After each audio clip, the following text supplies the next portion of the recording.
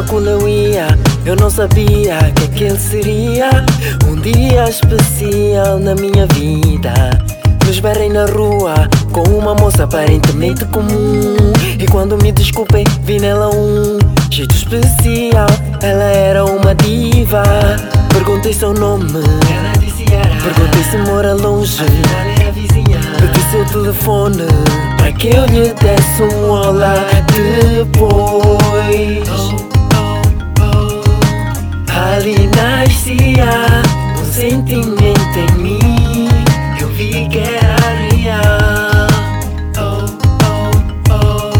Ela me transmitia a sensação de ter achado a tal Milagre. Agora eu acredito em milagres, em milagres, em milagres. Na minha vida ela foi um milagre. Fomos nos conhecendo, fomos saindo, o sentimento crescendo.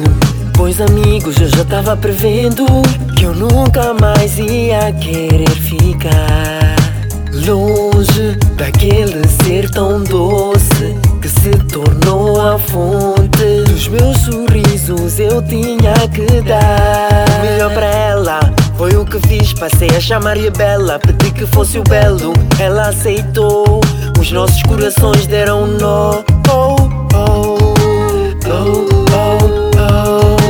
Eu nunca tinha, baby, sentido algo tão bonito assim.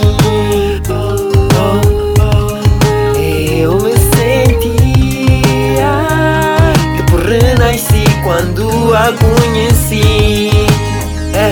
Milagre.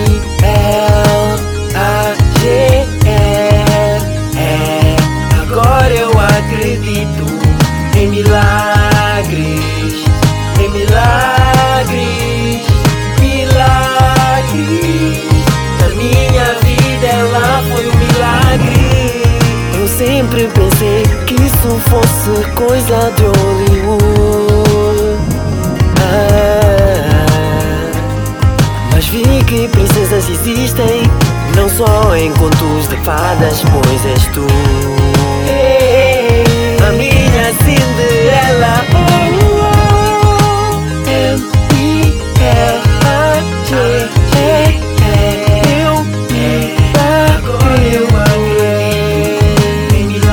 Coisa mais bonita que um dia eu vi, um presente que Deus deu pra mim.